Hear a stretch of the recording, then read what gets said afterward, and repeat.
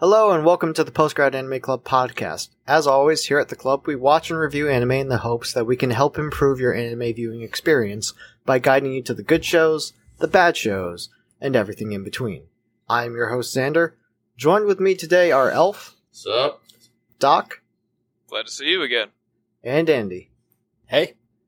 Maidens in Your Savage season ran for only one season, consisting of 12 episodes, and was produced by Les Deuce and had its original run from July 5th, 2019 to September 20th, 2019. For our dear listeners, you'll remember these so happen to also be the same exact dates, just 9 years later, as the original airing of High School of the Dead. Interestingly, this anime was also aired in full before the release of the final volume of the manga of the same name. The series was co-directed by Masahiro Ando and Takuro Sakuda. Ando is known for their work in various animation, art, and directorial roles on shows such as Ghost in the Shell, Sirius the Jaeger, and Evangelion. The ghost of Eva is always present. Snow White with the red hair, and most familiar to our listeners, Sword of the Stranger. Sakata is also known for their work in art and directorial roles on projects such as Golden Kamuy, My Hero Academia, Fate Grand Order, First Order, also the ghost of Fate is always present, as well as Sirius the Jaeger and Snow White with the red hair. The manga, which this anime is based on, as well as the anime itself, is written by Mari Okada, who is best known for her works on Makia, When the Promised Flower Blooms, Anohana, Mobile Suit Gundam Iron-Blooded Orphans, and Dragon Pilot Hitsune and Masotan. As always, this is a review, so there will be quite a few major spoilers mentioned throughout the podcast, so if you have not yet seen the show, feel free to pause the podcast and come back and listen to our review after. The show follows Hitoha Hango, Kazusa Onodera, Rika Sonozaki, Momoko Sudo, and Nina Sugawara as they come face to face with the reality of their feelings towards those around them. This all being kicked off by discussion about the dreaded word, sex, or more commonly just stated as sex. Now, before we go any further, who watched this show subbed and who watched the show dubbed? For me, I watched it dubbed, and I was very pleased by it. You watched... Elf has watched dubbed. Doc? I watched it subbed, and I had no complaints. Andy? I watched it subbed. I'm gonna disagree with Elf. I tried to watch some of it dubbed, and it was not working for me. I had to stick to the subbed. And then for myself, I actually originally, when this first started airing, watched it all subbed, and then on the rewatch, watched it all in English dub. Both have their good points and bad points, which we'll get into later. Specifically, for me, the director's voice acting was very different between the two. But as we go into our first section, initial reaction. So for me, I really enjoyed the show. Again, watched it in the original Japanese dub, and then again in English dub to kind of get both those experiences. Honestly, and it's not just because I like Mario Okada's works to varying degrees, but it definitely felt to me like a breath of fresh air watching it. Just something where the stakes weren't necessarily high on this giant galactic scale of, oh, we need to save the galaxy, oh, the world's going to end if we don't do XYZ things, which it does to the characters, but in the grand scheme of the entire world, it was nice that the stakes were on a much more personal level for me. This anime actually has made me want to go search out and read the manga, which again came out in its entirety after the anime started finishing, so I really want to go read and see, what did they have to do potentially to just finish an anime versus what might be in the manga. But, Elf, what were your initial reactions? If Sigmund Freud were alive today, Oh no. I can't help but feel that he would be a massive weeb, and this would be the muse that would inspire him. Now, it's perhaps a bit of hyperbole on my part. Then again, not exactly surprising. I do like the show a lot. I enjoyed many aspects of it. I think, compared to a lot of shows in its general subgenre of high school, romantic, comedy, coming of age, anime, we've all seen, or at least have grown tired of the stereotypes 100 times before. it does its job well. I don't think it's a perfect show. I know when it came out, a lot of people were saying, oh, anime of the year, this is the best show of the season. I don't think it's quite that high. But I do have many good things to say about it. But I also have a few critiques as well, which I know we'll get into through the course of the episode. With a subject as intimate as this, this is a show that is all about sex and coming of age. It does a lot of things right in the way that characters react, but I feel like there are several flaws in how characters themselves take action and act directly. Moving on to Doc, what were your initial reactions? Man, ain't hormones a bitch. This is coming from the man with the PhD. Everyone, that's it. Did the podcast. That's I it. don't have the PhD yet. I have degrees that are definitely not purchased off the internet. Totally not. Definitely not. Absolutely not. No, this show, I have a lot of good things to say about it. When it comes to like me walking into this show for the first time, I had heard so many good things about it, but I was still pretty skeptical because I was honestly thinking that this was going to be a show that's like just focused on young girls coming into their own age and just talking about sex the whole time. I honestly just thought it was just going to kind of devolve into some very generic, kind of cardboard cutout kind of facsimile of what high school could be. And I was pleasantly surprised. I was kind of astounded as to how human these characters were and how they took and handled, both well and poorly, especially poorly, the problems that they faced as they began to really tackle some really serious concepts that a lot of people struggle with. So, on that end, I was pretty pleased. I have a lot of things to agree with when it comes to what Elf just said. It is a good show. Perfect? No. There's some holes in its overarching plot. I think they tried to put in just a little too much in certain areas. Some places dropped off, but we'll get into that in a moment. The show is good, and it does a good job of tackling some tough questions and some tough topics when it comes to, hitting your high school years and realizing that you're no longer a child, and you gotta grow up somehow. And I like the way it portrayed those challenges. And Andy, what were your initial reactions? My initial reaction was, this is a great premise. It deals with subject matter which you don't see in a lot of anime. The role of reconciling sex in your life as you go through puberty in high school is something that everyone experiences, but you rarely get to see it animated in story form. But what started out as like an enjoyable comedy with a unique subject matter turned into a little way too much melodrama for my tastes. So this was not an easy show for me to get through. My viewing of it really felt like it dragged. But there is a lot of good about this show, and there was a lot that I enjoyed in it, and I look forward to discussing it. Kind of moving forward to talk about the show elements, and particularly the directorial style, color palette, and use of bad CG or good CG.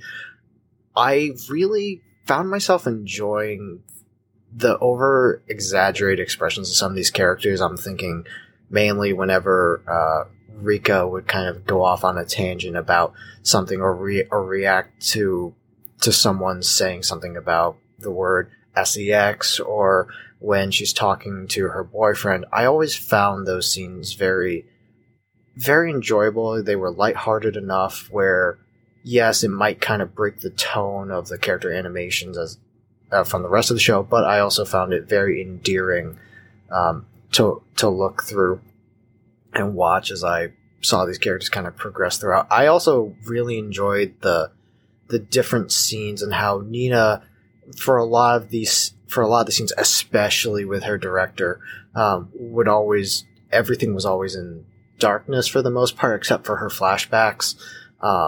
And while some of the other characters, I think Kazusa actually has a line in there when she's thinking about Izumi just saying, oh, that cliche line of, oh, isn't the world so much brighter? Oh, doesn't everything look so much better having now been in love?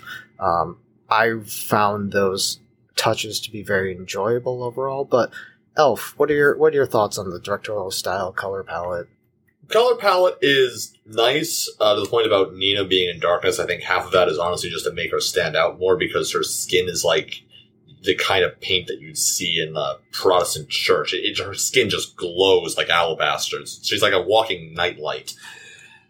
In terms of animation, I guess in general, or directorial style, I have nothing to immediately fault it with. There are no egregious mistakes here. In terms of animation, I do find some errors. Like, I don't know if anyone else picked up on this, but when you get like full shots of characters walking, the knees just do not look right on half these characters. Like, they are way too low or way too high. It's something about the legs are just not properly done in this show. These girls clearly skip leg day.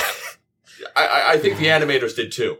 It's honestly kind of weird. And you do get a couple of shots, like I think especially in the episode where they go on retreat, where the eyes just kind of look a little off, like they're a little off center. I don't know if it's just like this, not just this anime, but other anime. It's always the legs that are just never look 100% right half the time in those wider shots. You think it's usually like the mouth and the lips and the fingers that are the most difficult to animate, because they have the most muscles and bones in them, but it's for some reason it's just the legs. They never. Well, it's because they put so much effort into the eyes and the fingers that by the time you get to the legs, it's like just sticks. That in the background. It's like watching a mannequin skipping along on chopsticks sometimes. Here we go. The Secret Life of Puppets returns. Yeah. Yes. I mean, of course. We'll get to that later. That's, you have to be looking for it to immediately pick up on it, at least most of the time. It can be a little jarring, but usually they pass by it quickly enough without too much issue. The comedy, the comedic reactions, I'm never a huge fan of those sorts of over-the-top things, especially more melodramatic anime. It's one of the big hang-ups I have with Your Lie in April, is the way that you'll go from these big, sweeping, melodramatic moments to these, like, typical anime, manga-style reaction shots, or what I just call anime shit, to be very blunt about it. Which I'm not a big fan of it, because I really feel like it takes you out of the moment, and it's way too hard on the comedy. Now, especially in the earlier episodes, it works out fine, because the tone is very lighthearted, and those comedic shots do add that sort of buoyancy to the language, and they give a little bit of more levity to the joke.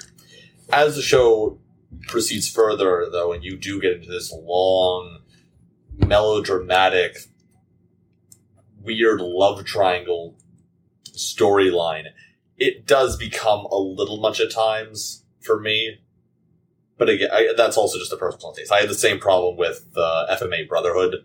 A lot of those reaction shots that you have in the manga, they're just put right into the anime, and I just hate them. They're so grating at times, especially in big dramatic moments. But that's I think it's more of a personal style consideration.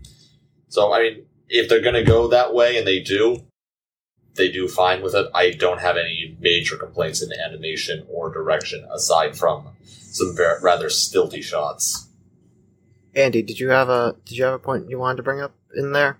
Oh, I think I want to agree with Elf how drawing legs walking is actually surprisingly more difficult, especially when most of the time most animators are focused on what's happening with the face and maybe arms. And even in video games, if you ever watch a character model walking upstairs, most of the time the animation is pretty lousy. They don't get it right. So I feel like it's sort of across the board. Depicting the human form walking is something which you may not realize is pretty difficult to get right. Fair. The body in movement is a perplexing creature. Clearly, we just need to put all the girls on hoverboards, and we just solve that problem right there. Honestly, if we could just make an entire anime that's just faces, I'm sure we could get rid of most of these problems. I feel like that exists somewhere. Probably yes, it does. It's called VTubers. It's called VTubers, where they just clip the face, basically. It's everything above the shoulders. That's it. Are VTubers the future of anime?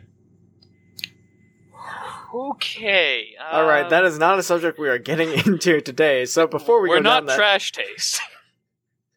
before we go down that dark rabbit hole, talk. All right, well, while Elf shorts out on that subject. We're all shorting out on that. Yeah, I don't know if there's anything more than that I can add to that. I mean, the color palette, it works well. It's, for the most part, very lighthearted. It gives a stronger basis to what emotional scenes there are, and it really helps sort of bring out the characters and their actions and their deeds and communication that goes on between them. When it gets into the more melodramatic stuff, it shifts into a more darker, more negative, a lot more night scenes show up. They handle that transition fairly well. I don't have any complaints about it. With the occasional slip up on character animation, which again, it's fairly minuscule overall. Most of the time you probably won't even see it because there's always usually a lot going on in a scene, so I really don't have much to complain about that. I mean, if you want, we can also talk about the music as well. I want to know what you thought of the score for this piece. I really wish I could remember any of it, if I'm being entirely honest. I could feel when pieces were being repeated. That in itself is not a problem. It's just nothing about it really stood out to me, if I'm being entirely honest. Because when I was watching this, I was thinking back to the other, rom-com, coming-of-age, high school melodrama show that I have in some esteem, which is Your Lie in April, and that score is fantastic. So in comparison to that, I mean, the score to me just does not stand out a lot. I forget who does it. It's not bad. I can't say that it's bad. It just, I could not hum to you a single theme from the show. I don't know what more I can add to it. I mean, overall animation style, color palette, all of the characters are distinct. I can remember all of them. They work. They're all unique in their own special ways. So I don't know what else I can say about it. It's that part I don't have many complaints for. So what you're saying is this isn't Berserk 2016? No, it is not. We should definitely review this at some point in time. Moving forward, before Doc can reply. No, definitely is a strong word. Andy, what were your thoughts on kind of the animation, the color palette, the directorial style? Yeah, I think it was pretty competently directed. Like, the fact that it doesn't stand out as poor direction or a poor score sort of lends to the fact that it was pretty solid. Like Elf, I actually did notice there were some times when the character drawings, and this is more the art side that I'm commenting on, some of the character drawings you could just notice, like, oh, okay, this is definitely like the B animator who's drawing this character at this moment. Their eyes are a little too low and doesn't look great. But honestly, I noticed it, but it didn't happen too much. Score, nothing really stood out to me, but it was enjoyable enough. Yeah, it was solidly done across the board. Nothing to sort of rave about in particular, but nothing to really, mark it down for either. Oh, character design wise, I did enjoy the character design style. It's a little bit more simplistic, but allows for more easily drawing very emotive expressions. Mm-hmm.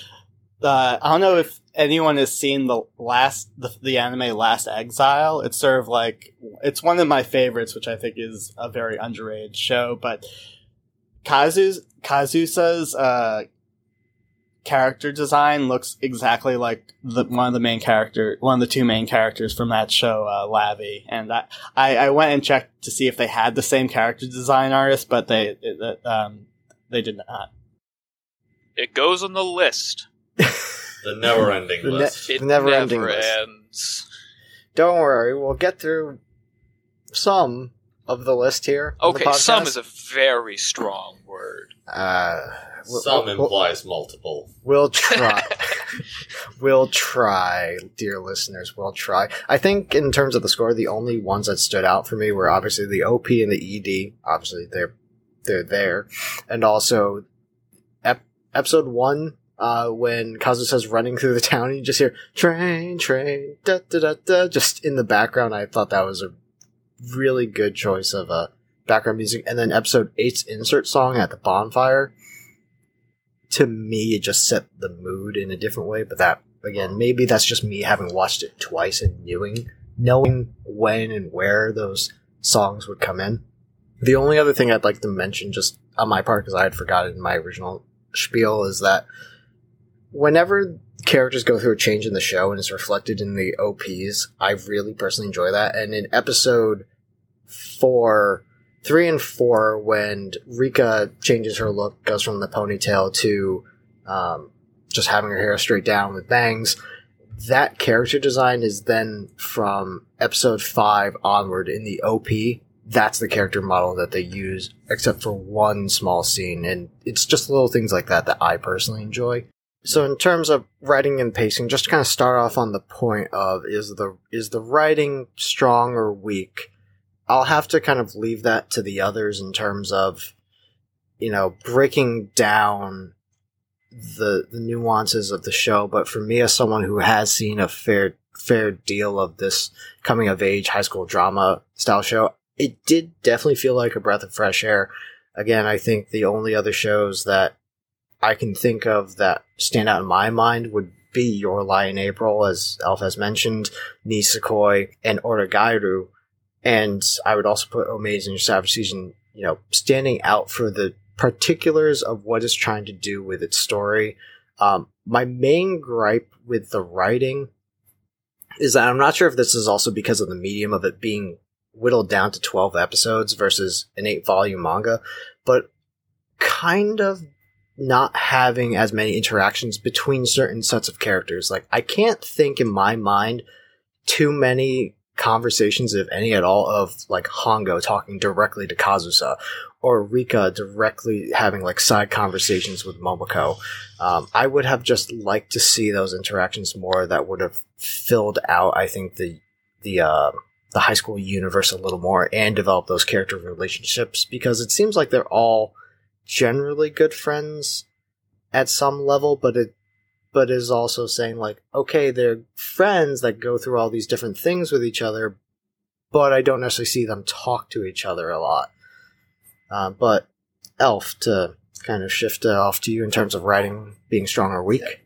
Yeah, your point there, I think, is actually very poignant in that as the series progresses, we narrow in further and further on that awkward love triangle between Izumi, Kazusa, and Nina. The isosceles triangle? Very isosceles triangle, because it's interesting to see how it's set up. But it's also like so much of this can be settled so easily. But that's something I'll talk about a little later. But you do bring up the good point in that the main cast of 5 girls seem more like just club members than a coherent group of friends at points, especially in those later episodes, where, yeah, some of them have things they don't want to exactly talk about with each other necessarily for good reasons. Hongo trying to blackmail a teacher into having sex with her is not something you go around blathering to anyone and everyone. It's not a good look. Then, I feel like I'm going to get her name wrong. It's Shinazake, isn't it? Yeah, Rika. Yeah, Rika. I like the last name. Oh, Sonozaki. Sonozaki. My mistake. Zaki, yeah. Sonozaki kind of drops off the radar after the Culture Festival episode because her character arc is all wrapped up. She gets a nice boyfriend. She kind of chills out a bit. She becomes a fine, upstanding young lady. And she's just in the background now, which is a shame because I liked her character a lot, because I know that if I were in her position, or if I were in this show, I would have been her as a character. If I went to a co-ed high school, I did not. I went to an all-male school. If I went to a co-ed high school, I absolutely would have been someone like her. So I completely related to her entire story, and I loved every second of her. The writing itself is solid for a show like this, and it does do certain things uniquely, which I think is part of Mari Okada's style. That is so nice to see within this subgenre as a whole. Namely that characters don't act rationally all the time. And there is no better way to demonstrate this than with a group of teenage girls falling in love. Because there are various actions they take that are, from our objective viewpoint, awkward or seemingly not exactly well thought out or irrational or hasty. But in the context of the show, that makes perfect sense. Okada has a way of capturing characters in the moment, making hasty decisions without thinking things through. She's able to separate the writer's own knowledge of the circumstances from the characters in a very effective way. And I do like that a lot. I think it comes through especially with Hongo, who is taking these extremely drastic actions for a girl her age because she wants to make it big as a writer. I mean, yeah, I did too when I was in high school. I didn't try and blackmail a teacher. But the way she acts is the way that someone really driven by a particular desire at that age might act. They think they're way smarter than they are. And that's ultimately Hongo's great character flaw, and a very good character flaw for someone to have, is that they think way too highly of their own intelligence. It's just something I really like to see in those characters. Towards the end, and I think Andy will bring this up as well, it does get a little melodramatic, and certain actions just seem very peculiar. And it makes me feel for Izumi, the poor guy. I empathize with him perhaps more than any other character in this show, because oh man, does he get so much crap thrown at him. From episode 1 onward, his life is just facing the consequences of this group of girls coming up with all these ideas, and he just has to be on the receiving end of it, and he's just trying to be the nice guy. He just wants to watch trades. The guy just wants to watch trades and pornography on Blu-ray disc and trades. Just let him live his best life. But no, he has to get caught up in this grand conspiracy, and then he has to go to a school that's under a really half-assed siege. That, can I just say, the whole idea of the principal and the assistant principal just letting the girl's whole shtick run its course and not bothering to deal with it is hilarious, and I love that take. As someone who went to public school, that is exactly what would happen. Yeah. So, she shows up there at the end, and he's trying to explain how he feels, and Sonozaki's like, how dare you say that about girls? How dare you say you're only attracted to them for their bodies? And I'm just thinking, what's the poor guy supposed to say in this instance? How is he supposed to deal with the situation? And well, there's an open window, so go. Yeet. That's his only safe route. I almost had a very dark joke there. I'm not going to go there. But yeah, it's part of Okada's style that I think can be off-putting to certain people is the way that characters act irrationally or without forethought. But I personally like that because I think it makes the characters feel more realistic. That would sum up my general thoughts on the show's writing. I mean, there are individual instances I'm sure we can talk about, but my general thoughts on the writing, it's Mary Okada. You're going to get what you're going to get. Either you like it or you don't. Doc, your thoughts, at least in terms of the general writing, whether it be strong or weak, or any specific points that you wanted to bring out there? I think the overall writing, if we're going to start there, it is strong, and it is strong enough to withstand any of the weak points or kind of holes that were created while this story was ongoing. The characters, as we have been saying, they are not rational beings. But that's the whole point of this show. This show is not about some singular individual who is so either self-righteous or self-confident or just has really big hair and is therefore perfect, fighting their way through all the trials of high school and achieving everything they want, or, beating their rival, or getting that trophy, or getting that harem. This isn't that. And it's so nice to see that, because I am not a big fan of those shows.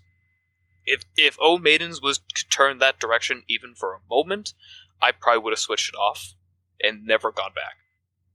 This show tackles the really muddy and difficult terrain that is figuring out who you are, what love is.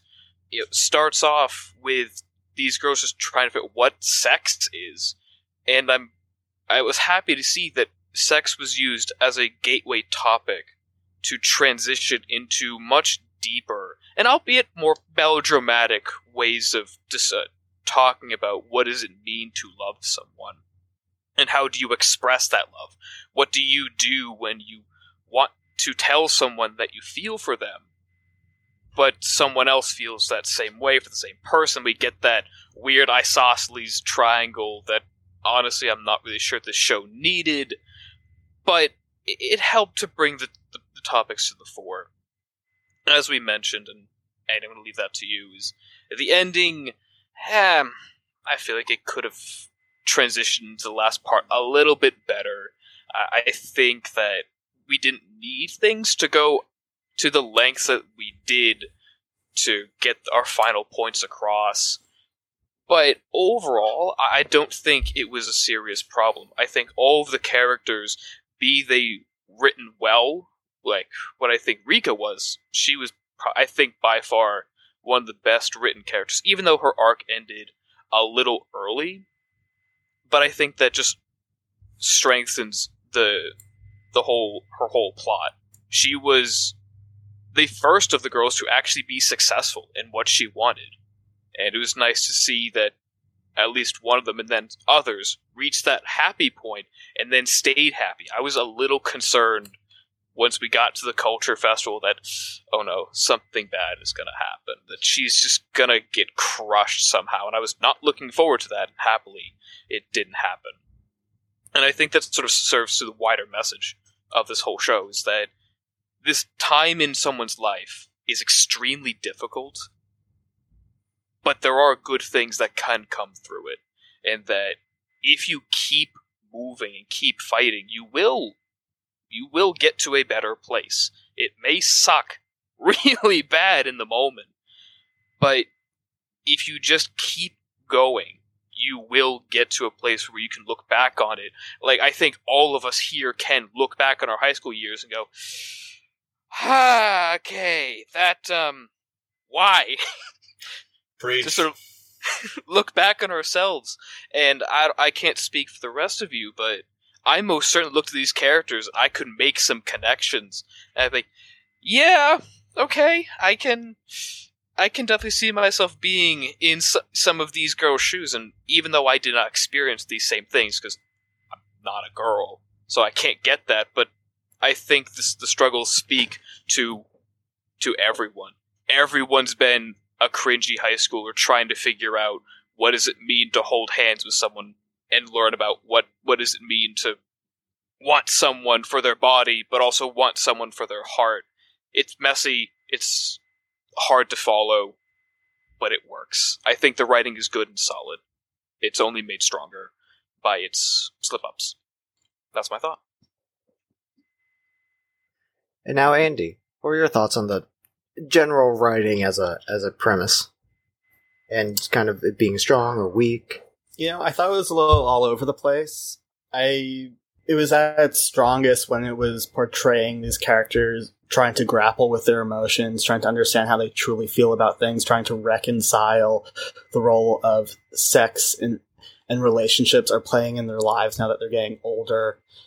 But then they sort of try to insert different levels of comedy and melodrama.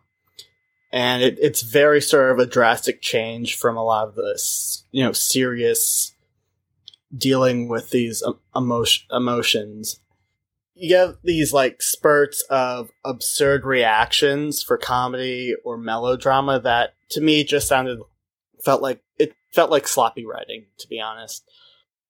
I just think the writing wasn't for me. I found myself checking like mid-episode when there was sort of like an emotional resolution to a particular character's like arc in an episode, and seeing that, oh wait, I'm only a third of the way through. We're going to deal with other characters and what's going on with them. And at the end of the day, it just seemed like a little too much was going on. And when they needed stuff to happen, it sort of strayed into the absurd. I don't know. This clearly wasn't really my sort of show. I liked the subject matter, but I felt like the way people grappled with their conflicts was just really uneven across the board. Just kind of going off of that, do you think that unevenness was meant to portray kind of that feeling of emotion, like people not necessarily making logical decisions all the time? Or do you think it would have been better had the characters stuck to a more objective and logical sense of decision making? Or is it just the writing in general? I think there could have been a sweet spot where certain behaviors weren't as absurd, but they still could have conveyed the difficulty of, grappling with their emotions without having such comical overreactions that weren't believable. Is there a particular scene that sticks out to you the most, just as an example? I guess Hongo's interactions with Norimoto in general. They went all the way to a love hotel. That was just completely absurd, in my opinion. Is it though? Yeah, I have to disagree with that point. I mean, he behaves as like a mentor in some scenes, and then he just sort of leads her on in others to like see, okay, maybe I'll give her words of advice to sort of help her learn, or but then in other scenes he's like, oh, I'm gonna put her in an extreme situation and make her sort of play chicken, and that'll help her learn. It just seemed all over the place. To me, the relationship between Mr. Milo and Hongo reminded me of Death Note, in that you have two intelligent people trying to essentially outsmart one another, because their relationship is one of essentially outsmarting one another. Mr. Milo knows that Hongo already has essentially a kind of proof that he was having, sexual conversations with one of his students. That would be enough to discipline him right there. So Hongo tries to blackmail him. Well, he's going to try and lean into that game. He knows that she's inexperienced and nervous. If he can just intimidate her off through various means, then he can make her go away and this whole situation can resolve itself. The problem is they keep trying to one-up one another. Is it strange? Yes, I wouldn't necessarily call it absurd. I think it fits within the context of the characters. These are things Hongo would think that she's clever enough to try and blackmail this guy because she has the power. She's a teenage girl accusing a male teacher of sexual harassment. If she would actually go through with that, she'd probably be believed, and she'd be able to ruin the guy's career. He, on the other hand, knows, I'm the adult. I can be one step ahead of this girl. I can outsmart her and just finish this once and for all. I think it's very much within the sensible decisions these characters would make. I wouldn't necessarily... It's absurd in the sense of this is very drastic. I wouldn't call it absurd as in improbable or unrealistic. I mean, I definitely side with Yamagishi. I don't think he actually did anything wrong to warrant feeling like he could be blackmailed so easily. I mean, there were conversations online. He didn't seem to actually know how old this person was, and he was more meeting out of curiosity because he thought, this sounds like a dude. I kind of want to see what the hell the person writing this stuff is. In front of a school board, would that be a good excuse? No. And there you have the entire cause of the conflict. I think I know the one thing that would help shore up all of these, misgivings that these characters have towards each other. And that's a competent adult figure. That's a competent adult figure. Yeah, Mr. Milo, he does not fit that. This show lacks proper adulting. None of the adults shown, no parent, no school official, no one seems to either notice, understand, recognize, or care about what is going on. And none of the girls seek advice from anyone who's been through this. Is that unrealistic, though? Oh, no, I'm not saying it's unrealistic. I'm not saying it's unrealistic, but I am saying watching those a few interactions between the girls, especially Kazusa and her parents, is just Christ. Oh, they are very cringe interactions, I agree, but again, considering the subgenre, it's not that surprising. The Correct. whole point, like you just said, yeah, a competent adult figure could sort this out. Congratulations. You don't have a show if you do that.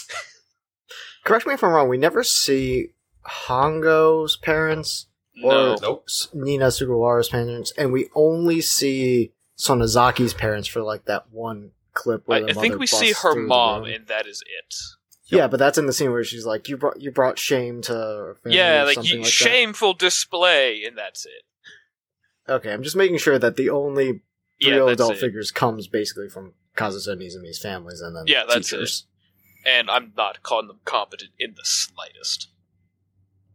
Fair enough, but kind of moving on to, I don't want to say world logic in and of itself, but to kind of go over more of the writing in specifics. Were there any unfinished stories or storylines or story arcs that people would have liked to see more of, or kind of wrapped in that the writing of specific characters or things that they didn't feel very fleshed out? The couple of things that stand to my mind, I think Elf had said this earlier, that, and actually Doc had commented on this, that whole hostage situation in the school takeover was gold to me. Like, as crazy as it was, I just found myself enjoying just the fact of like, yes, these these 5 high school girls have taken over the entire school. The principal and vice principal have just said, "Yep, nope, see ya. We're gonna go enjoy our weekend. Bye. We'll come back tomorrow morning." And then Emmy, the other teacher, just like bikes past. I think it's Sonozaki and Amagi, the boyfriend. She's like, "I'm leaving too. I'll bring you I think the subtitle said, actually, "I'm McD's. bringing you Mickey D's in the morning." Yeah, MCDs. That was the subtitle. See, that was the one moment adults actually showed competence in the entire show, realizing that this situation was a bunch of teenage melodrama and just saying, nope, not dealing with this, and going away. Mm-hmm. In terms of, for me, any other main story arcs, Momoko, Hongo, and Nina, I think, suffer from it being only 12 episodes and not having more time to develop their backstories, at least to me. Obviously Momoko's kind of there, kind of not there throughout all the episodes. Nina's director coming in, these very brief flashes in a couple episodes. I could see that was the plot point that they were going for, but at the same time, to me, it was also not well done enough to me, if that makes sense, in the sense of, I think that has a lot more connotations to it that I think the show, to do the storyline to its credit, would have to explore in more depth. And I think that it didn't. I am very glad, though, that the show also, through Izumi's reactions to Nina telling Izumi about her interactions with the director, made it very clear that is not okay. It is very creepy. But here's the thing. With Nina and her director, at least this was the way in the English dub. I don't know how it was in the sub. It's implied the relationship is kind of weird, and it's implied the director is he's very odd. But He was the most interesting character, I have to say. Oh, yeah, that's the thing. He is By interesting, far. but for this Saigo's odd reason. the director. So, Nina says, like, oh no, he never actually touched me, or anything. Yeah. And Izumi's like, And- okay, well, it still sounds very creepy. But And- he's later on willing to seemingly go through, being sexual with Nina. Of course, she fights him off. But his character is just mysterious in a way that you kind of want to know more. It's very out there. Have you ever seen the film Lars von Trier's Nymphomaniac? I have heard of it. I have not seen it. It's rather In long, part- isn't it? It has 2 parts to it. In part 2, the protagonist is working for like a mafia group, and it's sort of her job to blackmail people for who aren't paying their debts or something like that. And she comes upon this guy who she can't break. Like, she can't seduce him, she can't do whatever. And then she kind of figures out that this dude is a pedophile, but he never acts on it. And he sort of internally, he suffers so much because he never acts on what he's attracted to. So, and in some ways, he's a borderline hero for having been dealt like those cards and never breaking the law or never giving in to them. Saigusa kind of reminded me of that character, and it was pretty interesting. It seemed like he was a legit pedophile, but he was also attracted to like the innocence and spontaneity of children. And if he were to actually sexually engage with them, that in his eyes would ruin the appeal to him. So it was almost like that's why he didn't actually seem to touch Nina when she was younger, it seemed like. No, but maybe he is willing then to do so once, in he that saw scene in so the hotel.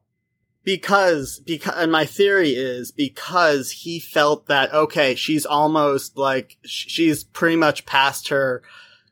She's now becoming of an age where she no longer has this childish appeal. If I'm going to act on it, it's going to be now, and I won't ruin her, so to speak. Like it's a messed up level of like thinking, but that's cool sort motive, of how I still understand. creepy. Yeah. Oh, creepy as hell and incredibly original, I have to say. Like he was just clearly the most interesting character, and I kind of. Like I mentioned before, I sort of felt like the melodrama and plots in each episode were just sort of stuffed full. And as Xander points out, it really could have used a few more episodes. And I would have loved to get like more resolution to Hongo, Nina, but also more Saigusa, the director. He was peculiar. He was interesting. Now, the thing with Saigusa I find is you do get the pedophile vibes from him, but I sort of took a different perspective on him.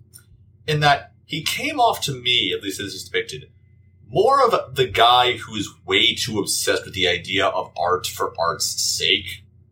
He comes across to me more as someone who's not keen on sex or the ideas of adulthood and sexualization because it makes art dirty in a way. It makes it more worldly. Whereas this guy seems to be living much more in his head.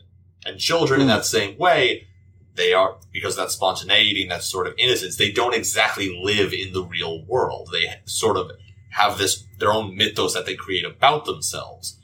So to me, Saigusa came across more as someone who is so repulsed by the idea of sex that he idolizes innocence to, in itself, a very excessive degree. I'm not necessarily discounting it. Maybe he was supposed to be a kind of pedophilic character. But I would also disagree then with your interpretation of the hotel scene. The hotel scene, for me, is him letting himself be that sort of worldly, sexual creature that he doesn't allow himself to be because he feels it would dirty himself and therefore his art. That seems to me more a transgression against his personal artistic rule than necessarily a reaching out for that last grasp of innocence. As when he says, the moment I touch you, you cease to be innocent, you cease to be a girl. If he's the one engaging that, then he is putting an end to that innocence and is making her the same as him, ultimately. Making her an adult. Huh. I actually really like that. Huh. I think what's unique about and I'm gonna do that callback to the Izumi scene, is that the word choice, I don't think in the Japanese dub it specifically says pedophile anywhere in there. I think the terms are basically like very, very creepy, or that's not okay, or not specifically calling it out. I think in the English dub he just says, "Oh, he's like a straight up pedophile." I think Xander, that those are the subtitles I got from Izumi. That he's like if I remember correctly, he's like, "Oh, he's a straight up pedophile." Those are the subtitles I had. I remember, I think it might have been just where I was watching the original, not original, but like when I watched it the first time, it was that, and that might be that might be differences of translation. I'm not sure if that's the reason that I remember it being different, but I really want to kind of look, and again, that goes back to my point of wanting to go back into the manga and kind of read more. If they don't expand upon Saigusa's character more, then it's kind of like, okay, then that really just didn't have an effect. But also to kind of see if that like tea cafe scene is repeated, what word choices are used in the original manga versus, the English translation, and if that was also varied from the anime. But again, that's a future point. Segusa feels to me almost like a character that the less is actually known about him, the better, because that mysteriousness lends so much to that sort of creepy mystique he carries about him. I mean, I think that's why we all find him so interesting, is that we don't know a lot about him, and what few actions we get from him leave us very confused, and like with Andy and myself, can leave very different impressions. Yeah. The same, however, I don't think can be said about Momoko.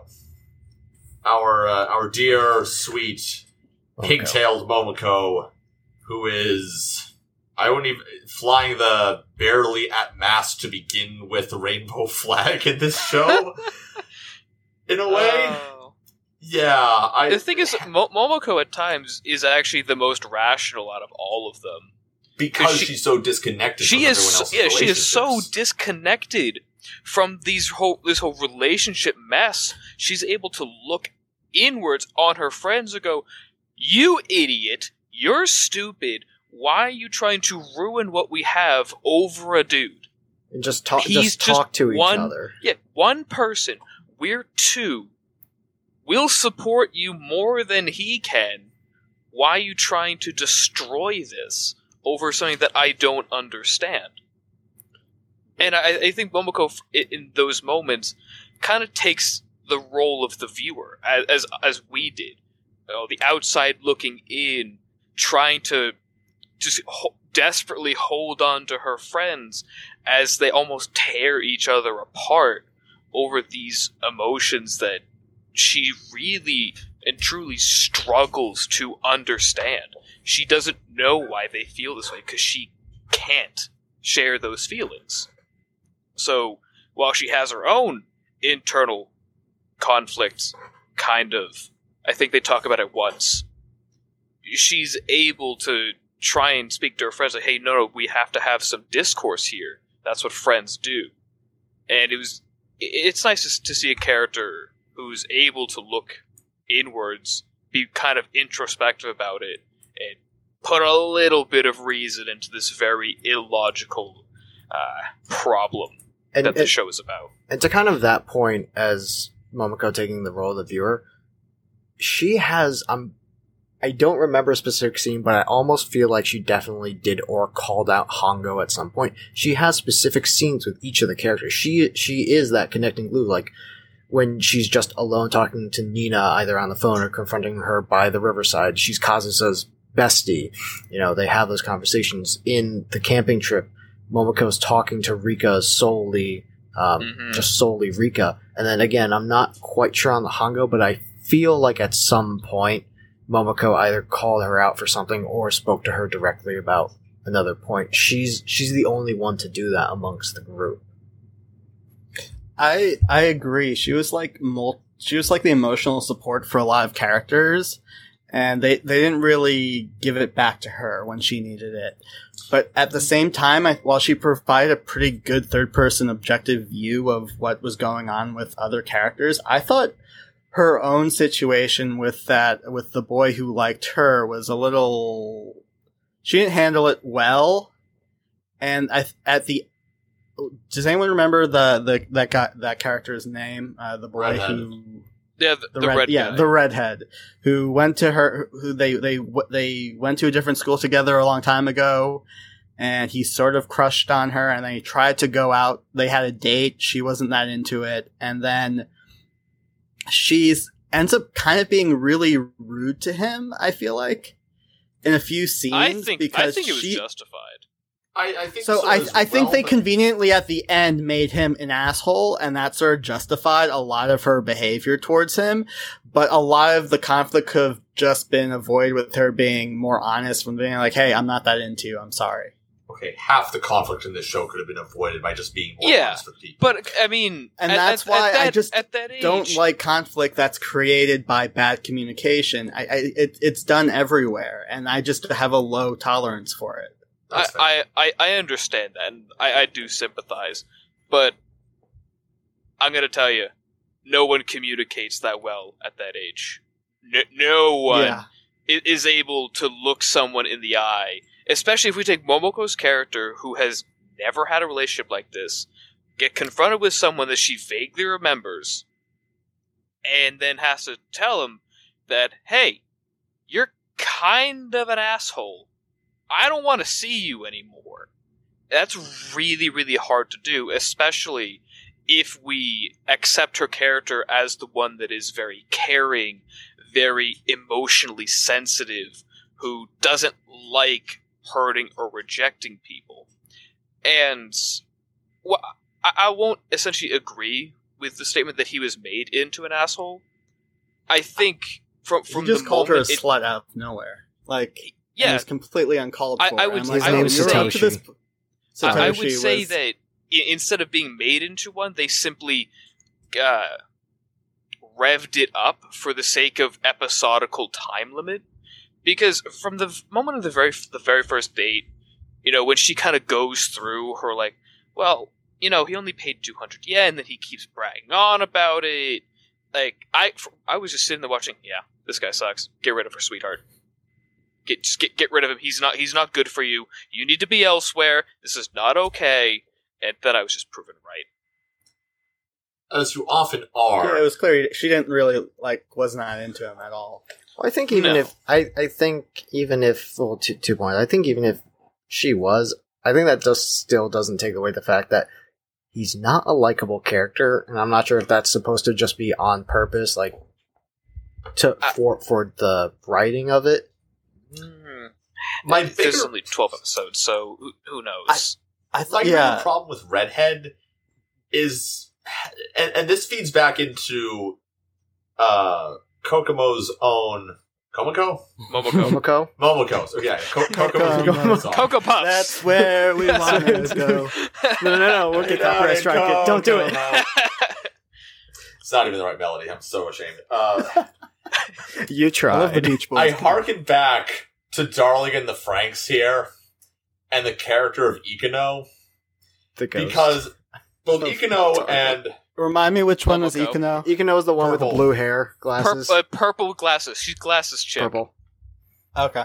Both of these characters being the lesbian of the show, for lack of a better term, even if it's not exactly that phrase.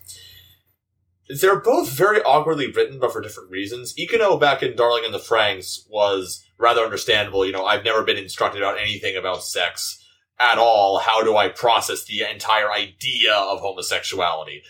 So while she gets very little representation with that, and the whole plot is just completely swept under the rug, her actions make sense. My problem with Momoko is that it seems as though her lesbianism is driven by her rejection of the redhead and not through anything else. It seems that she comes to this sort of sexual awakening out of rejection rather than self-understanding. Which basically comes down to the idea of lesbians are just women who've had bad relationships with men. Which is just not entirely accurate at all. And it's very frustrating because, much like Ikuno, her whole own sexual orientation, identity, I don't even want to call it a crisis, just sort of acknowledgement is swept under the rug towards the end. She doesn't really know how to deal with it. But it feels like it isn't justified. Much like Ikuno, the question arises, why have this character be this way if you're going to do nothing with it? They leave it even very open-ended at the very end in the post-credit scene. They show her walking away with Nina after I think they saw Kazuza and Izumi on a train somewhere. Mm-hmm. And they sort of hint maybe they have something going on. Nina's, they just sort of leave it up in the air. Which I guess, considering how little they develop it, is probably for the best. But at the same time, you're left sort of wondering, was it really necessary for this in the first place? But then, I would say, it does sort of make sense that the reason she acts the kind of glue that holds that friend group together is because she needs external stability to deal with her own internal instability. She has enough going on her plate already. She doesn't need everyone else's relationships collapsing around her. She doesn't need that crap. No. Being a lesbian is hard enough. if I could interject, I feel like, get sort of bringing back Redhead Satoshi, I feel like what I interpreted as like her overreactions to like a pretty bland, seemingly nice person who later turns out to kind of be an asshole. A lot of her overreaction, I think, was motivated by the fact that she didn't actually realize that, oh, I'm attracted to other women and I don't really care for boys. And that not realizing that sort of fueled maybe her overreaction to like some of the relatively innocent, interactions she had with Satoshi to begin with. Right. Like, it's like some of those early interactions come across as, yeah, he's a little jerkish. He's a 16-year-old boy. They're all jerkish. True. But I think that gets to the point then that because her own sexual identity is not really well laid out in the show, they have to ramp up Redhead's actions to justify her breaking away with him in the first place. Mm-hmm. Yeah, I mean, it was clear, like, okay, you clearly aren't well, as the viewers, we knew, like, okay, clearly it's apparent she's more attracted to other girls or other women. Yeah, they start foreshadowing that immediately. Okay, it's in the OP. You see Nina sitting in front of a fan, it blowing up her skirt, and Momo's just looking up at her like she's like Venus herself. It's like, ooh, you're pretty. That's it. That's the whole interaction between them. Up until the very end, when she breaks away from discount jackass Redhead, and then she calls Nina in a fit of emotional panic, going, "A boy touched me, that I didn't like him.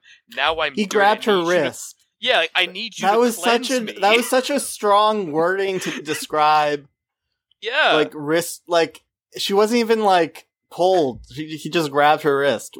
Yeah, and the thing is, that's also weird. Cause it's saying like when you say like, "Oh, a boy touched me and I didn't like it." Well, that sentence comes across as very sexual. Yeah. The action that happened was, it was aggressive. It was, a bit forceful with her. It's not something you like to see. Yeah, it was asshole-ish. Yeah. But that's not the same. Just because not liking someone because they're an asshole doesn't suddenly make you gay. Yeah. So are we Nina, saying... I need you to come and cleanse me. A boy touched me. And poor Nina is just walking through the red light district, just her sense of self has been shattered completely. Then she gets that? What's she supposed to do? Yeah, I mean, I kind of write it off as her not quite realizing what's going on with herself, and that is encouraging these overreactions. I don't know. So are we saying that Momoko is the worst written character in the show? She's the most... I don't think so. I think she just didn't get the time she deserved. She needed more... Of the main cast, she is very underdeveloped. She had... I'm going to coin a term. I'm going to call it Ikono syndrome. Lesbian characters who don't get enough development and whose lesbianism is only introduced at the very end. The Ikono character. Token lesbian. Yeah. Also fair, yeah. Okay, that's very fair. I accept this. Can we talk about how Nina Sugawara is a freaking sociopath? Did anyone get that? No, we can talk about the fact that she's almost a sociopath, but the writers don't have the balls to go all the way, and it frustrates me. Very fair. They do not take the final steps required. The animation when she's on the train with Izumi, and then basically has him touch her butt, and then they're off the train, and then I forgot what the exact conversation is, but he basically refused. Sorry, just to be clear, yeah, like hard. No one was touching her butt. No correct? one, no, it was all her. Yeah, okay. That was a lie 100%. on her part. Yeah. Yeah, I wasn't sure if they just didn't show that, like the person who that was totally recorded Rika she is Mizaki and her boyfriend. Yeah, she's manufactured scenes before, like we saw in episode 2, I think, where she had Kazusa say, "My crotch is itchy," to ward off a stalker. So she's... To be fair, that was... maybe she lied about this, but she said that was like more or less that little trick advice from from her teacher. Yeah, but which makes sense. Like if you're a young actress, obviously they're predators. To have like an older actress be like, "Hey, here's some advice. This can keep you safe. Try this." I bought that. But to that specific scene with Izumi, where they get off the train and he basically refuses, and she walks past him and says, "But you were still hard." just that one scene in That slow motion smile where of she just hers. smiles. That Yeah. look in And her it's That was not eyes. followed up on. It perfect. is not followed up on. I know. No, and this is especially, again, I can't speak for the original Japanese. In the English dub, the way she's voiced from the very beginning comes across as, oh, this girl's a little sociopathic. And in some of her actions, and even as she admits things, you're like, oh yeah, I put on an air of being more sophisticated, or I put on the Right. show of trying to be, more mature and worldly and everything. So much of how she speaks, so much of her language, the very fact that she has this whole backstory as an actress, people who are essentially trained to lie to you, to tell you that there's something other than what they are, all seems to lean to the point that this girl lacks empathy, that she's very, I don't want to say necessarily, self-centered, but also very manipulative and very careful in how they go through social interactions because they're trying to get what they want out of it. At so many points through the show, we get those little hints, especially that train scene, that she's trying to orchestrate things to go her way. But at the end, like when she's overhearing the big confession scene with Kazusa and Izumi, she just sort of goes with the flow. And I'm expecting, knife in the bathtub scenes here from Psycho from this girl. That would have been a twist of a show. Yeah. No, the thing is, I'm We get some expecting that. Future It wouldn't even be Diaries a up in here. twist. That would be perfectly fine by me to have her go that way, because that's how it felt she was being built up to the last couple of episodes. I heard it. She dresses up as Izumi and tries to kill him.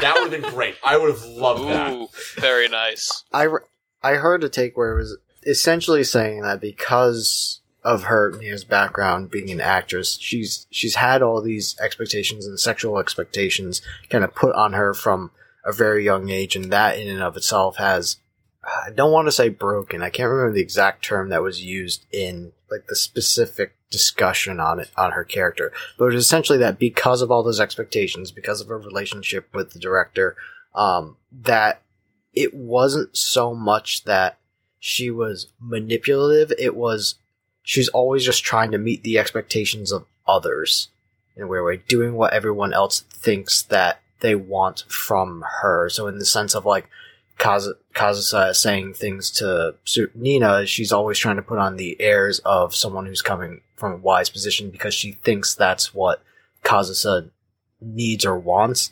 And then kind of in the idea of Izumi being a boy, it's like, oh, but don't you just want me for my body? I can't remember if that was a specific line in the last episode. There was a line there when he jumped into school, and he did sort of say that I love Kazusa, but I'm sexually attracted to Nina, and Nina's like, that's what it was. Yeah, that's okay. Yep. You want this? You can have this. And she's been the one who's most comfortable with the idea of sex throughout. She was the one who started the whole thing. Exactly. She said she'd want to have sex before she dies. It's the one area that she has no experience in. But yeah, no, I just wanted to share that as a interpretation of everything. It's just a character that I feel could have been handled better.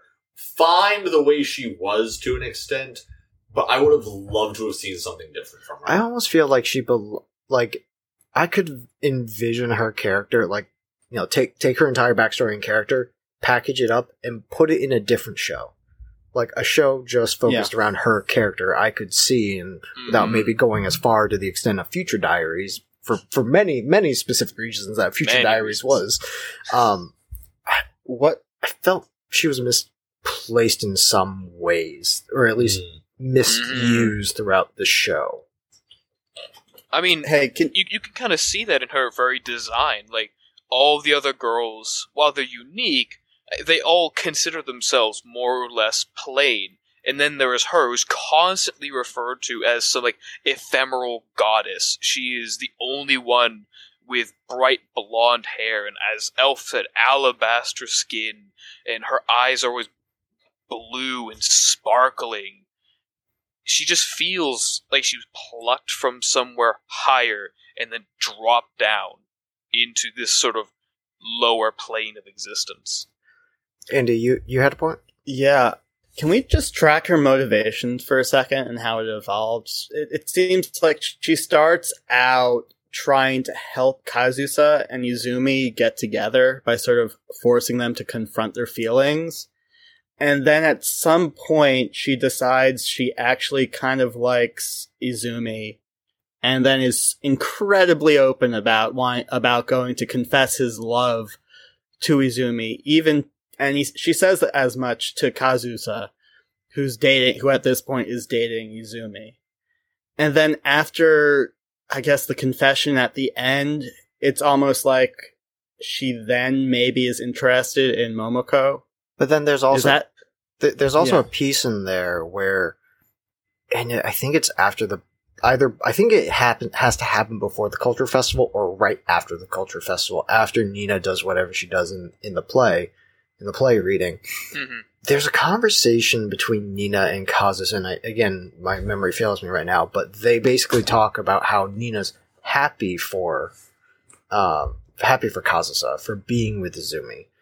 And again, I'm not sure if that like lends credence to the fact of like just saying the things that other people want to hear, and then she's saying, but I'm going to go do my own thing at the same time. Exactly. That lends credence to the whole idea that she's meant to be this kind of sociopathic character. But again, Exactly. it's just fumbled at the end and really leaves you wanting. Which is also makes me think, and again, I don't know, but I'm going to find out. It's not, I'd really like to, I'm going to. It's the idea that because the final volume of the manga came out after, right? This was announced in, I think, the 7th, there's 8 volumes, so I want to say maybe the 5th or 6th volume had come out. I don't know if because of the production time of which it takes to make an anime all the way through, get it fully licensed, pushed out onto actual television and streaming services, I don't know if the ending differs, or the resolution of these characters differs, because I would assume not so much because Mario Kata had that creative license in both forms. She's the writer of the manga and the anime, but it does bring the question to me of, was it made to feel this way because it wasn't finished, and while there is a set end goal, it's not set in stone for the manga at the time. Again, that's left up to speculation, but Yeah, well, I think you'd have to see from the source material, because only half the girls actually get some kind of conclusion. Hongo, Nina, and Momoko, their endings, they are left up in the air. We don't know where they're going to go or what's going to happen to them. And there's a new batch of literature club members too. And in that scene with Hongo, when it's like she's on the play of her and Milo-san or something like that. It's like you see it like just a half second. She's instructing 2 new members on some kind of performance for Milo-san and the only other female teacher that we see. They're getting married. Right, that's what it was. And she's going to put on a performance for them. This may also be a hot take when I say this. I think the show could have done fine without Sonoze Jujo, just as a character. Like, it was just shoehorned in there, then kind of just left out. Sonoe being the Gyaru character that's in Rika's class. Blondie. The Gyaru. Gyaru. Okay. The Gyaru Blonde character. tan girl, yeah. Because she comes Gyaru. in, and again, that's also like a little bit of a plot point that I would have liked to see more explored or have more of an impact, because she's there as kind of this character who, is very open about enjoying sex with her boyfriend. And that's interesting, the fact that you have that foil to Rika Sonozaki, but then it's kind of like, oh, she got pregnant, bye. At the same time, Rika's arc finishes, that, I guess, plot point gets dropped in, which leads the principal and vice principal to making those rules about, no interactions between the sexes, and from there. But I almost feel like you didn't need that character entirely to be there, except it's just the convenient plot point of that. I mean, it is kind of a convenient plot point, but at the same time, she is a foil for a lot of the rest of the main cast. She's someone who's very extroverted, very open about her sexual proclivities, as you made clear. And I think most importantly, she acts, that the suddenness with which she is withdrawn, I think acts as, well, I think a bit of a warning perhaps on Okada's part of suddenly this girl gets pregnant and she's out of school, and it can just happen like that. I feel that was more, I almost think it was more perhaps a moralizing message by Okada than anything else, but the way that happens, the point that she also ends up having the kid anyway, which is not something a lot of girls who get pregnant in high school, they don't end up carrying to term. I think that was more for the sake of removing her from the plot so that a character like her doesn't interfere with the final character resolutions of the main cast. I mean, her resolution was more definitive than quite a few of the main cast. That's fair. That's true. And we do see fair. that, she has a happy ending. Yeah. Yeah, Jujo is seen as being very happy. It's like in a text message to Rika, right? She sees the picture of the baby, the boyfriend and her. Yeah. The look on the boyfriend's face of just exasperated in that photo, I thought was pretty funny, actually. Like, she was having a much better time than he was. Welcome to being a new parent. You get no sleep. Oxytocin is a hell of a drug. Mm. They pump it into casinos. That's true. Anybody have any last thoughts on the writing, on the characters? I think we've kind of not necessarily exhausted all the avenues of discussion, but we've done a pretty good job. I think we've hit on all the really important points. Out of personal curiosity, because I know all of us might say Rika, what was everyone's favorite character in the show? Well, hold on. Are we asking best the main character cast. or best girl? No. Favorite character in the show. I'll just leave it at that. Favorite character in the show. Full stop? Full stop, favorite character in the show. Elf, go. I gotta go with Rika. Like I said earlier, that would have been me in that kind of situation. I can't help but completely empathize with her 100%. Even the way she talks to other people, the way that she deals with other characters, everything about it, that would have been me. I can't help but love her. Doc? Well, as someone who did go to a co-ed high school and was this exact person, I would also say Rika. Andy? 90% of her, I was. 100%. I know it wasn't your cup of tea as a show in general, so. I'm still thinking. I mean, I definitely for a while, I had a close friend who was just like Rika, and she had the most satisfying character arc. Even though when, I guess she disappeared for a few episodes, I, felt stressed for her. I'm like, you need to chill. You're, in a good thing with, a pretty nice dude. Don't screw it up. Just chill and learn to relax a bit.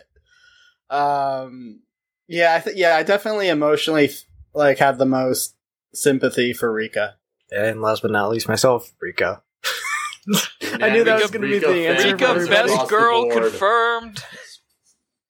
Moving swiftly forward to the influence section, I couldn't necessarily find anything that would say that this has influenced other anime. It's been out for a year. Exactly. How much it hasn't been there long enough. I think that's also actually a point about it being only out for a year at the time of recording, is that because it came out in the seasonal anime cycles and isn't necessarily a huge shonen, not to say that shonens overtake everything, but I think they do stick around more in the cultural zeitgeist or isekai. They do. or isekai in the sense of SAO, which again at the time of recording has another anime films, SAO Progressive, coming out. I think it definitely just has fallen to the wayside, but I think over the years it can be appreciated for being unique, not only in the genre, but also just within the normal seasonal anime cycle.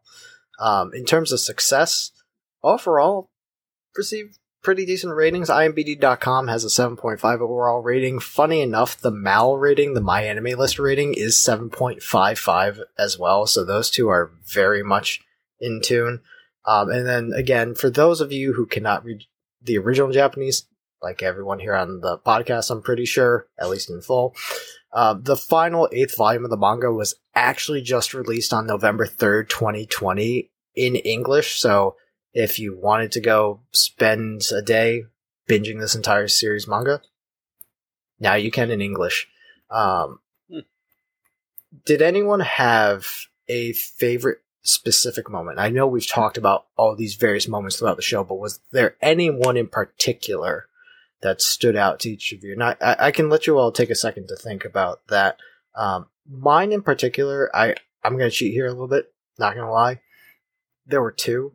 The first is the pillow fight, because oddly enough to me, it literally runs from the 10:32 mark and ends at the 11:23 mark, so it's less than a minute in episode 7. But what it reminded me of, and I'm not sure if this is just my personal spin, there is this childlike innocence in these moments of, high melodrama, interpersonal conflicts. But I think to me it very much reminded me, at some point the world could feel like it's falling apart, but you do have to have the heart of a child at times to enjoy life in its simpler moments. And then the second was when Rika Sonozaki's apologizing to Magi at the bonfire, explaining to why she's been treating him the way through the past couple episodes, even though they said they'd get together.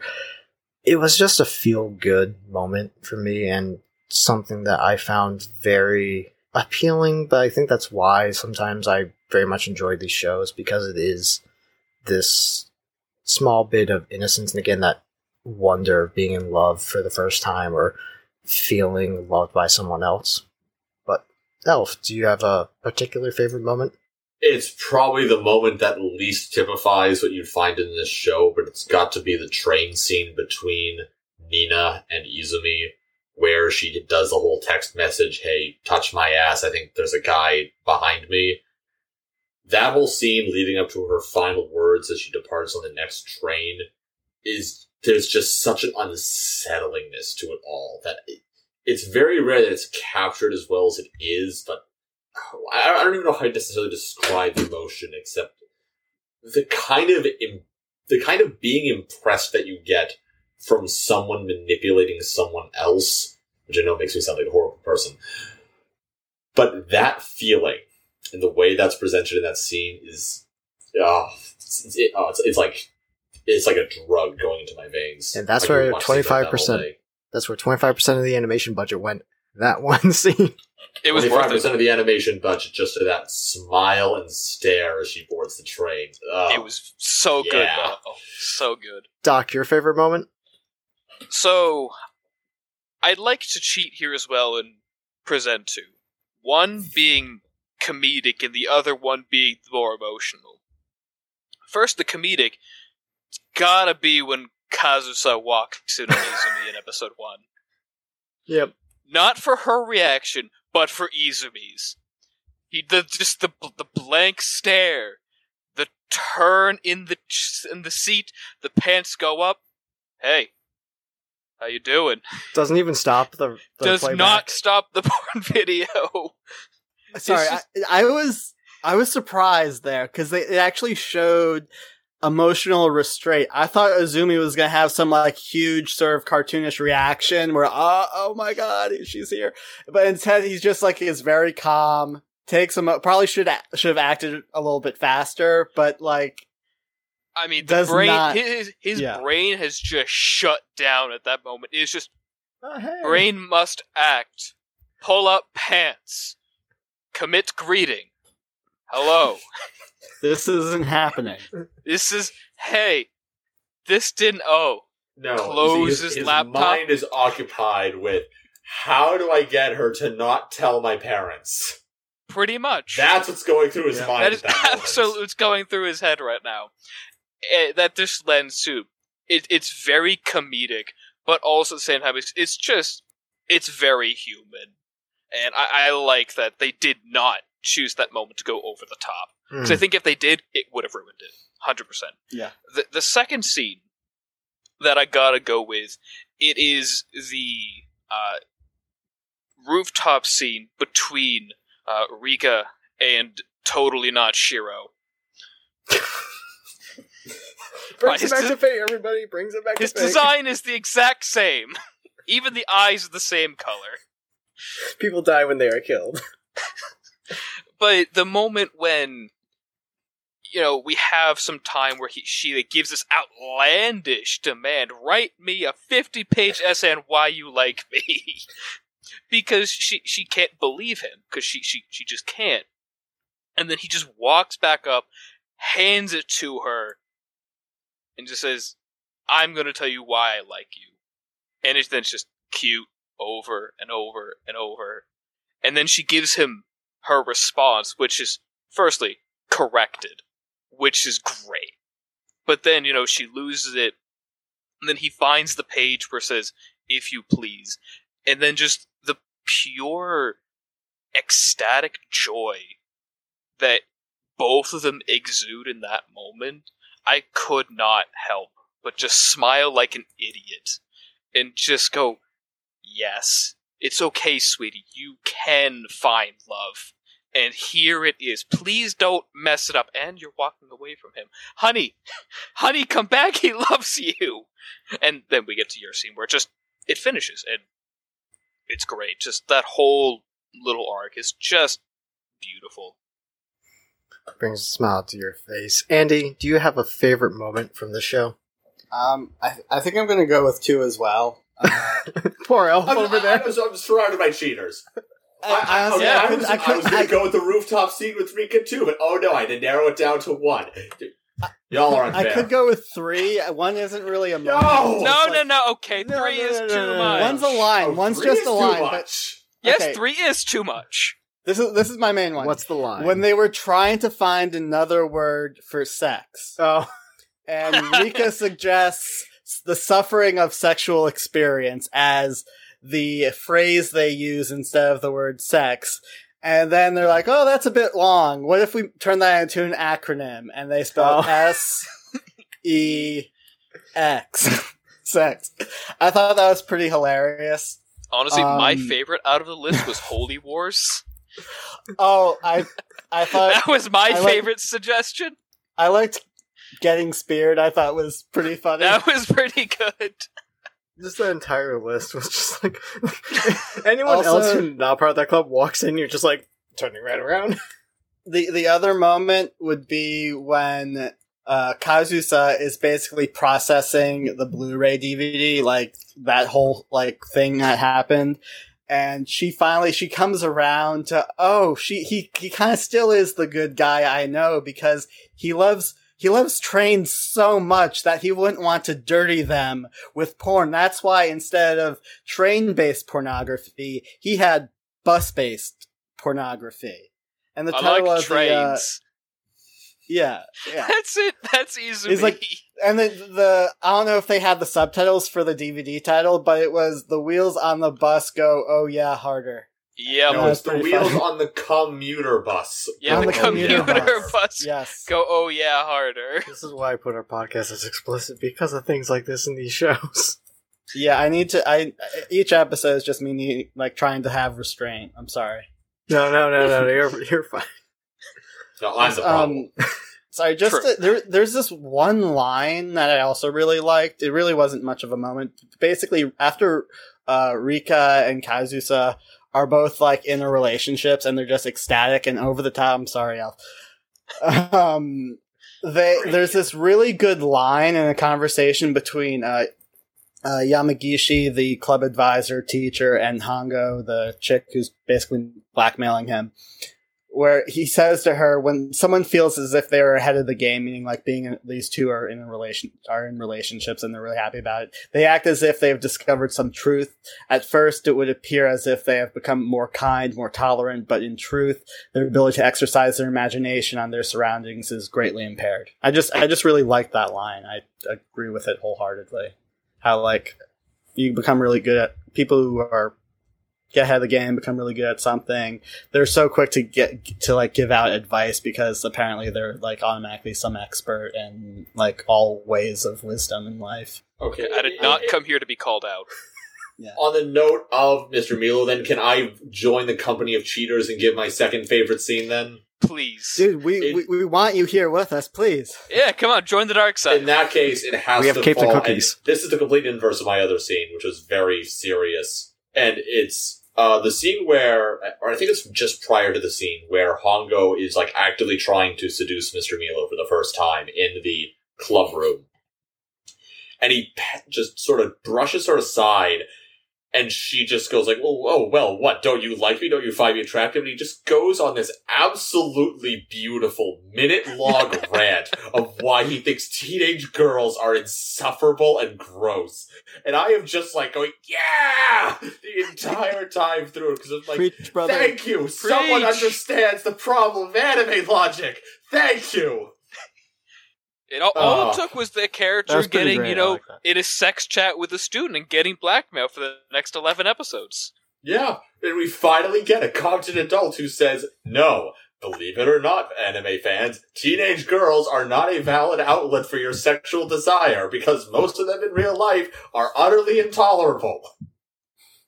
Well, there goes that part of our fan base, Elf. And the entire demographics are gone. I guess I'm Mr. Milo now. No, we are not calling I now you that. declare Nope, Mr. Milo. Nope. Mr. Milo is best waifu of the show. Calling This has it been now. Doc, Milo, Andy, and Xander. Moving on. Xander, come on. Moving on quickly. Alright. Moving swiftly forward. Alright, on to the final verdict. So, here on the podcast, we have a rating scale for our final verdict. 1 to 4 out of 10 means skip the anime. 5 to 7 out of 10 means you should give it a shot. You might like it, you might not. 8 to 10 out of 10 is an absolute must-watch. Definitely go out of your way to view it. For me, I think anyone who enjoys the high school genre of shows or the coming-of-age shows will enjoy the show. Again, it's not in the same category as your shows like Nisekoi, Toradora, Clannad, or the Gairu, but it is unique in how it is written. Again, some characters better written than others and more developed than others. But I think the show definitely deserves attention, and that I think a lot of people would get a certain level of enjoyment out of watching the show, and again, as compared to other shows in the genre. So for me, I give the show an 8.25 out of 10, as annoying as it might be to my fellow podcast mates and to our listeners. So, Elf, final verdict. Oh Maidens in Your Savage Season is not a perfect show, but what it does differently to stand out puts it leagues above so many of the other shows within its subgenre. It has issues with characterization, it has some animation issues, it has, in my opinion, a rather forgettable score, but for what it is and for what it does and how it does it, I think it deserves a great deal of credit for breathing new life and new ideas into what is, I think by many considered, a kind of tired and stale subgenre. So for me, I would give it a solid 8.5 out of 10. Doc, what is your final verdict? It's a 1, everyone. We know it's a 1.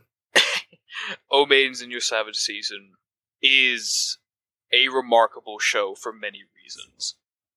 You're not coming to this show for absolute perfection or clear-cut plot lines. You come here because you want to experience a new retelling of the very tired and well-worn high school genre. This show is chock full of memorable moments, quotable lines, little bit of melodrama, little bit of mischaracterization. But despite its few slip-ups, this show manages to achieve something that I have not seen in many other shows before. It is something new, it is refreshing, and I really hope that it does not slip beneath the radar of anyone who's looking for something that will really hold their attention for some time. My final diagnosis for this show is an 8.5 out of 10. You should definitely watch this. And finally, Andy, what is your final verdict? Oh man. As someone who watched the show and overall felt pretty mixed about it. It had a lot of good. A lot of the stuff I didn't care for, what honestly probably wasn't a fault with the show, just my own taste. So I feel pretty solid about giving it a 7. I don't think it's for everybody. It wasn't for me, even though there was a good amount of stuff that I enjoyed. Clearly there are some pacing issues that we've covered, but it's not a bad show. But to be fair and sort of represent the diversity of people of how people may feel about the show, I think I'm pretty set on a 7. And as an average rating overall, and yes, we will round up to 1 decimal place for this average rating, we have an 8.1 out of 10, so it is, on the aggregate score, a must-watch anime. This has been the Post-Grad Anime Club podcast with Elf. See ya. Doc. See you next time. And Andy. Later. That was our review of Maidens in Your Savage Season. Thank you for listening to this podcast. Please join us next time for our review of Space Dandy. I've been your host, Xander, signing off.